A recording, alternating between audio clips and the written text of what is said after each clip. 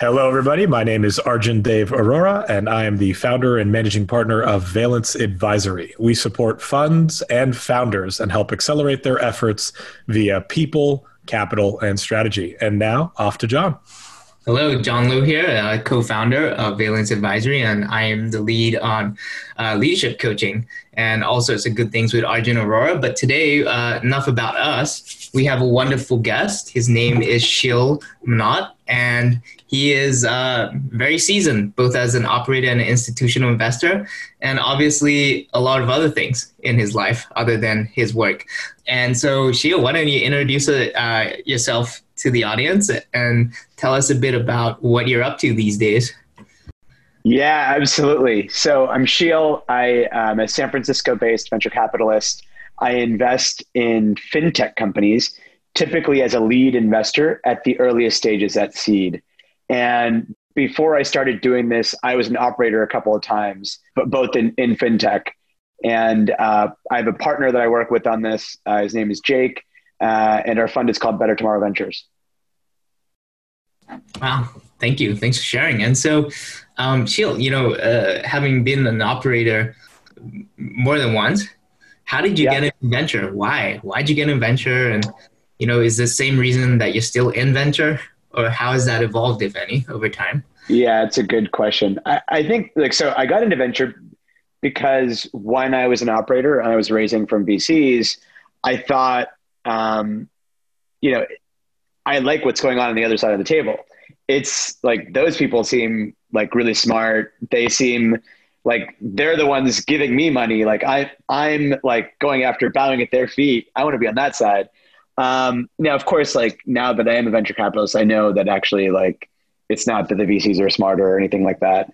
But I've wanted to do it for a long time, and then after the first exit, I had a little bit of cash. So I started doing some angel investing, and I found that I really enjoyed that. And the part that I enjoyed was actually helping companies at the earliest stages.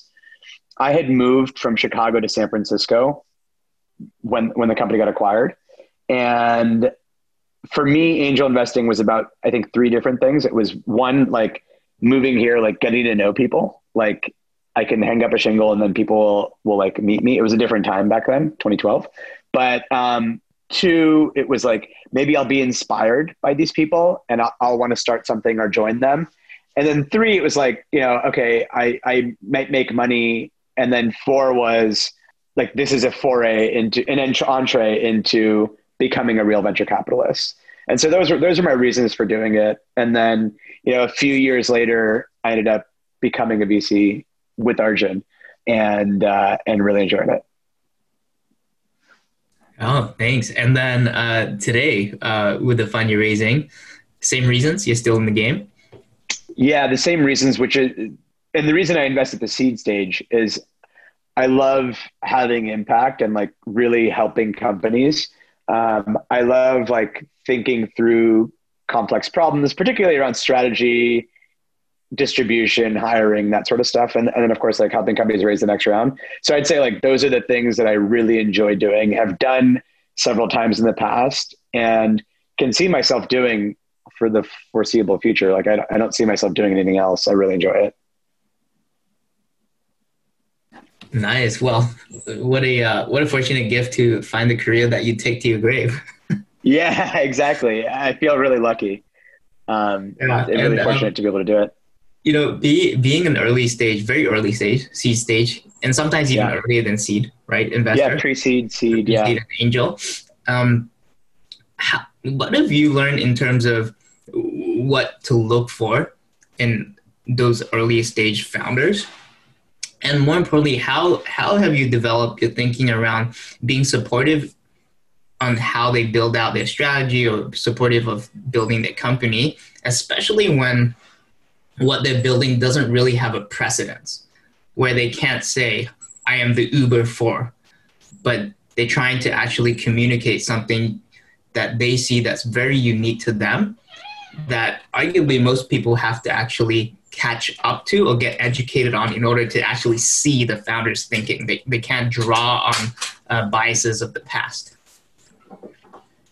Yeah, it is interesting. And I think a lot of it's interesting because in fintech nowadays, I invest in fintech, and it feels like there aren't a lot of new thoughts. There's a lot of derivative thinking. But for the truly new opportunities, or what I'd say, like when I started in this 5 years ago, it felt like there were a lot more new thoughts. And you have to just like make people believe. You have to paint a picture about what a future looks like and how your product helps them get there. And so that's, we love helping our founders do that at the early stages.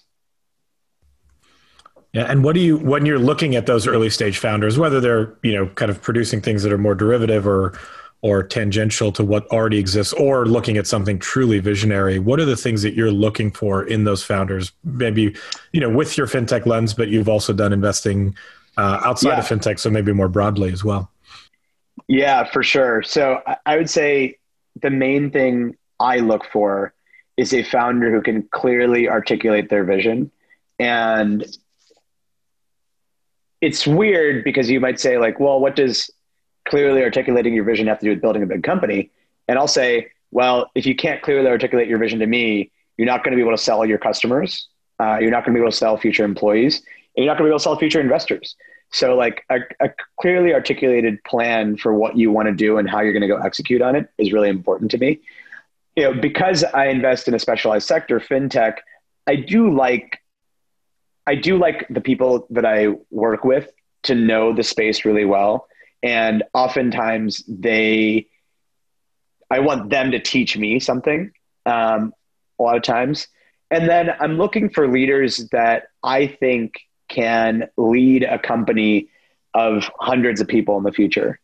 And sometimes you just don't get that feel. And there's no way to quantify it. It's like a gut feeling that you have. But we're only looking to invest in companies that will have massive outcomes. And so I want to believe that this leader is going to get them there. Nicely said. It's simple but effective, given your track record, right?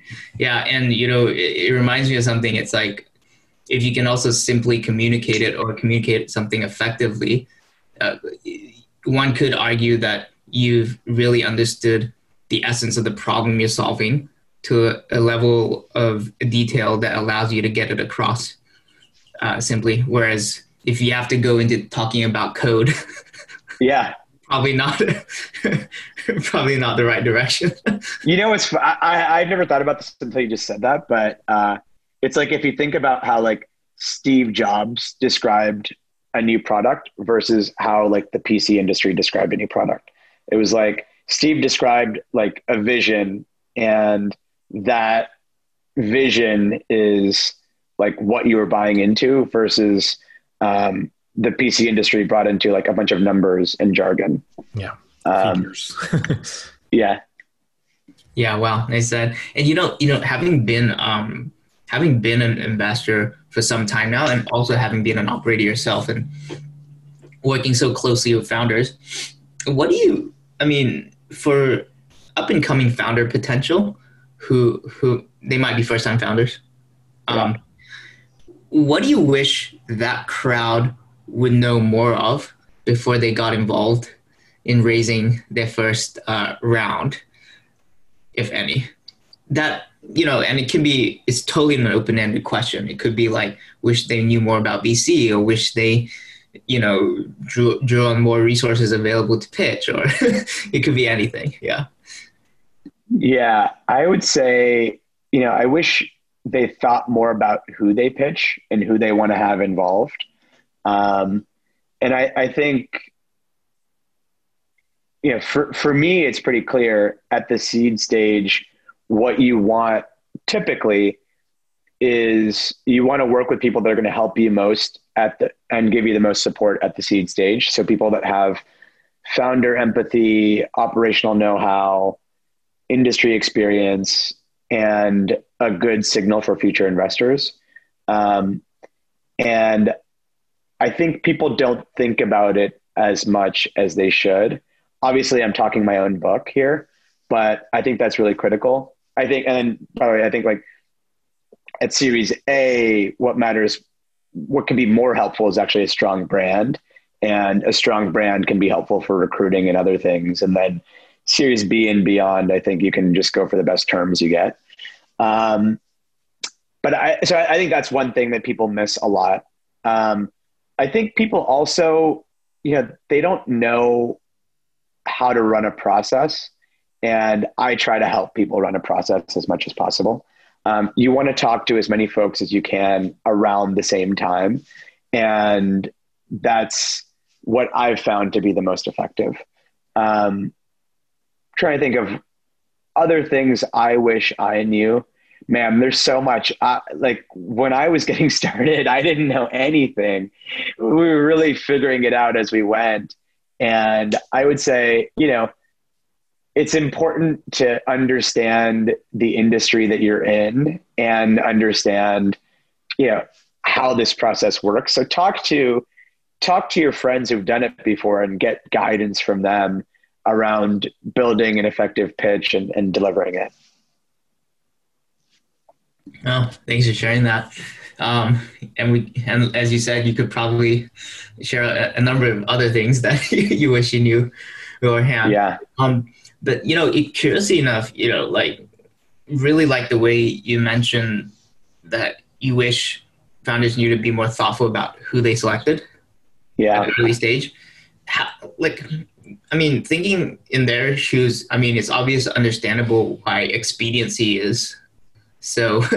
It's such a temptation, right? Where you need money, you see the vision, and for sure that to execute upon it, it's not brains you're needing, it's resources, right? Yeah. So why is it important? Is that how do you actually, what sort of muscle needs to be trained, if any, or what do you think they need to hear to be able to take a step back and actually breathe and go, okay, if I don't raise in the next month, maybe it's not the end of the world. Mm-hmm. Even though the bank is the bank account's ticking and they're thinking thoughts of non-personal debt, should I put in a bit of my own money? Yeah. So I think the way to think about it is you're with whoever is investing in your company, you're going to be with them for probably 10 years. And that's a long time to get into business with somebody if you don't feel great about them. And so I like to think of it as a wedding. And, would you marry somebody that you just met and don't know that well and don't think that amazing of? Probably not. So I think about it that way. And I think, it really is important to set yourself up for the future, to take the time and find the right fit for you. Thanks for providing that perspective. But we'll shift gears a bit more. So you've had quite a career in VC that I think spans well over a decade, right, Sheel? In VC, it's actually I guess now 4.5 years. Okay. But you're not wrong. I have been angel investing since 2012. Oh, since 2012. Wow. Yeah. Great. So some of the most memorable moments you've had as an investor. Yeah, I think, it's always fun to see your companies have success. And so every sort of up round, you're celebrating a little bit. I'd say moments where I learned a lot are, helping co-founders separate. It's happened now multiple times in my portfolio, and I feel like I've learned so much every time about how to do it. And that's one thing that I'm sure is going to happen again in the future, and I'm much better prepared for. I think going into this, there's a lot I didn't know. And so every time I learn something that I know I can share to future entrepreneurs, I get really excited. Oh, that's very cool. And, you talk about learnings you've had along the way that you can share with entrepreneurs or, specifically even around co-founder divorces. Throughout your career as an angel investor and venture capitalist, what did you learn about yourself, going through the ups and downs of the industry? Yeah. Well, so one thing I learned is I like this more than being an operator. Because I can be there be helpful, give the advice, but then don't have to execute on it. And, that's a criticism oftentimes, but that's what I like about it also. I was a management consultant in a previous life, and that's also the criticism there. They tell us what to do, but then they don't actually execute on it. And that's what I do now. So, I learned that I enjoy that. And I feel like that's helpful to me in terms of like what I like to do as a career.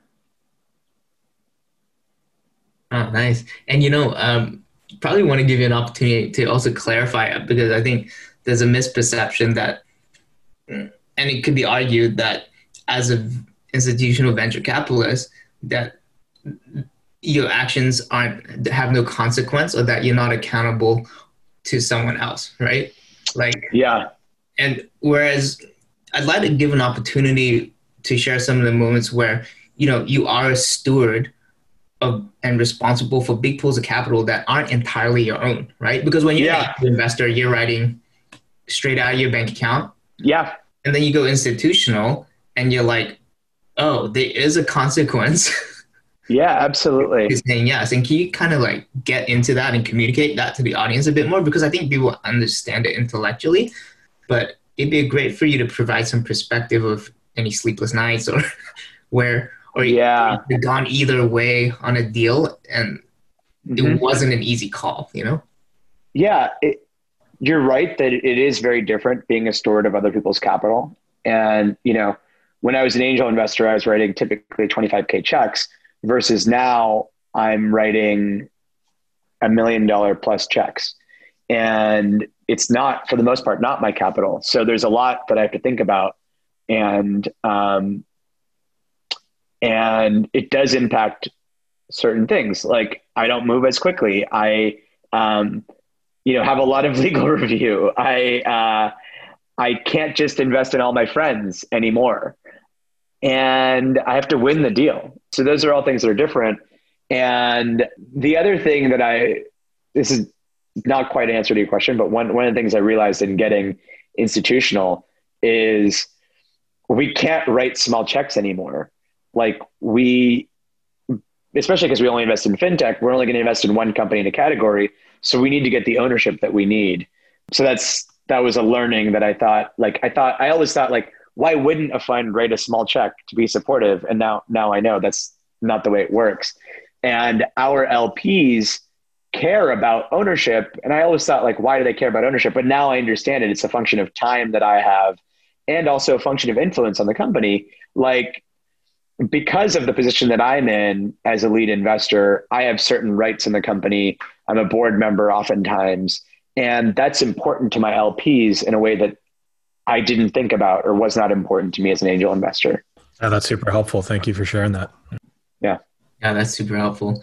And so, when you go from writing smaller checks to bigger checks that require a lot more diligence, what are some of the consequences, whether positive or negative, that your brain like runs through before you get to conviction on a yes or no? Yeah, there are a lot. One thing is, first of all, like I have to do a lot more due diligence now than I did before. And I didn't always as an angel investor, like I never wrote a deal memo. I was always just kind of going with the flow, going with my gut feel. Now I write a very detailed deal memo, and it actually helps codify my own thoughts. And then in terms of diligence, if you're writing a 25K check, you meet a founder, you can write a check. Now, if you're writing $1 million plus check, it's probably 3 to 4 hours with an entrepreneur, and then probably another 5 to 10 hours of work on the phone, like diligencing the team. So like talking to people that they've worked with in the past, and then diligencing the opportunity. And, that's at my stage, which is at the earliest stages of the company. So what I focus more on is the team, because the idea and the market can change and the team typically does not. So that's where I spend my time and what I have to be doing now as a institutional seed investor. And it's obviously worked well for you. Yeah, it's very early, but I've certainly enjoyed it, and we've had some early success. But that's the other thing in this business is like you don't really know how good you are for a really long time. It takes a long time to get to exits, and so you don't have immediate feedback the way that a public market investor does. So it's a different game, but I enjoy it. Thank you. And obviously respecting confidentiality, when you look back at have you ever looked back on a deal that ended up not playing out so well and then looking at the memo and going, what went wrong? Was it fully an unforeseen risk? Was it something I flagged as a more minor risk than it turned out to be? Like respecting confidentiality, but kind of Yeah. love if you could share a bit about your process of learning and it's very clear. It's just it's always people, and the times when things went wrong, I didn't diligence the people enough, and I didn't. And so now that's why I do a lot more. I might go overboard on it. It would just, it's not to say that actually, I've invested in people that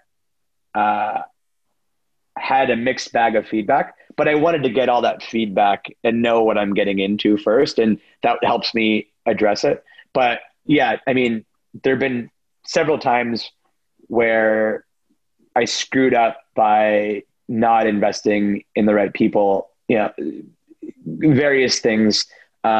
Once, I didn't like some of the judgments that they made that in hindsight, I know now if I talked to the people that they worked with before, I could have gotten to that earlier, or, people aren't as scrappy as I want. So that is another people judgment that I probably could have figured out earlier on.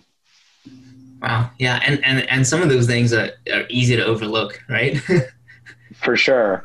For sure. But it's where like just the time and practice in venture helps you get over it. Like the way to get better is to, have practice and make mistakes the first time around. And fortunately in our first fund, we got lucky a bunch of times that made those mistakes and learnings like much easier to much more palatable.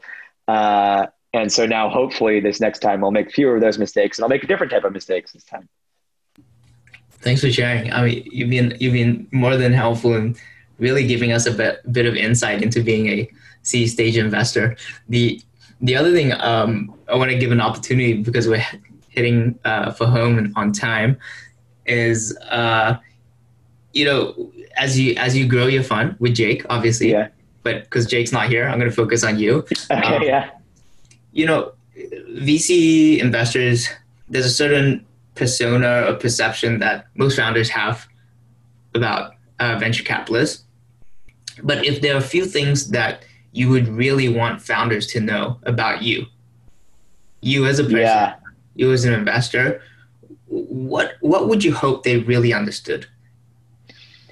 So a couple of things that are like really cliche in venture, I'll say, which is, I think, we're in this because we want to invest in a better future. I feel like it's really cliched, but it's actually true for me and Jake. Like we genuinely think that our companies can make the world better, and financial services is a great entry point into improving people's lives. So we truly care about that. Again, it sounds hokey, but it's something that is true for us. And then, there's this notion of VCs not actually being helpful. And there's this like, how can I be helpful trope? I would say like we get real joy out of helping our founders think through issues and being there for founders. We tend to, with most of our founders, we're talking to them like on a daily or every couple of days basis. So we truly want to be there for the founder all the time. And it does motivate us. Like us having impact on the company is really motivational for us. So we don't want to just be, obviously we're cheerleaders on the sidelines as well, but we also want to be that trusted partner that they come to. So I think like that, I'd say like, even though it's a notion that VCs aren't helpful, we really try to be. Thank you. Thanks for saying that. And I know it's quite a direct question to ask in an interview, but is there anything else you'd like to share before we close this out? No, this has been great. Really, really fun interview. Yeah, no, it's great. Thanks. Yeah. So hopefully for any founder watching this, reach out to Sheel. Yeah, absolutely. Sheel's the man. Thank you. Awesome. Thanks, right, guys. Thanks, Sheel. Yeah. It's fun.